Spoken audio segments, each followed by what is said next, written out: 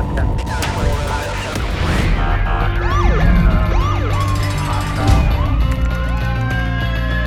training to be a street cop?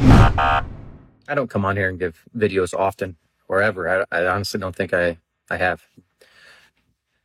And this has little to do with interdiction, but more just the law enforcement community in general.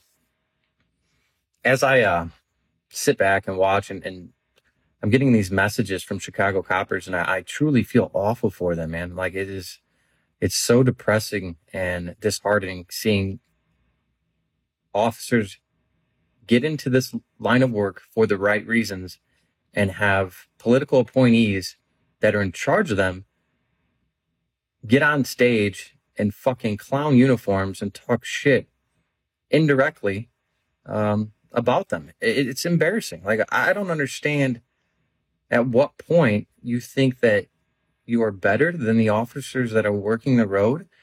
If anything, we need the guys out there doing it every single day, not you on stage looking like a buffoon. If you don't know an officer that gave her life to the community and the department that you represent, it's an embarrassment on you. I don't understand how the fuck you could do that.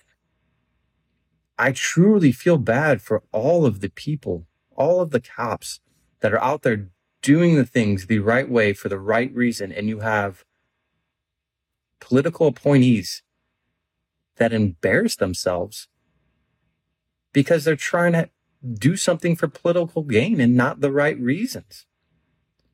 I truly, truly am sorry to all of you that are working in these climates. Understand that there's hundreds of thousands of cops that love you, respect you, and will do anything for you. Don't worry about the people up at top. They're buffoons. They're idiots. We all know they are. They're morons.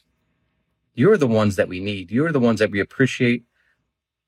I love all you guys. I truly do. You put on that badge. You put your life in danger. I truly love you guys and girls. It's just, man, I feel bad for you. Not just the most recent incidences. Every major city that is having these issues. I feel bad for the cops that are going out there day in and day out, doing the job the right way for the right reasons, to protect people, to keep people safe. Unlike these political officials that get on stage to embarrass themselves, to further their political career. It's embarrassing.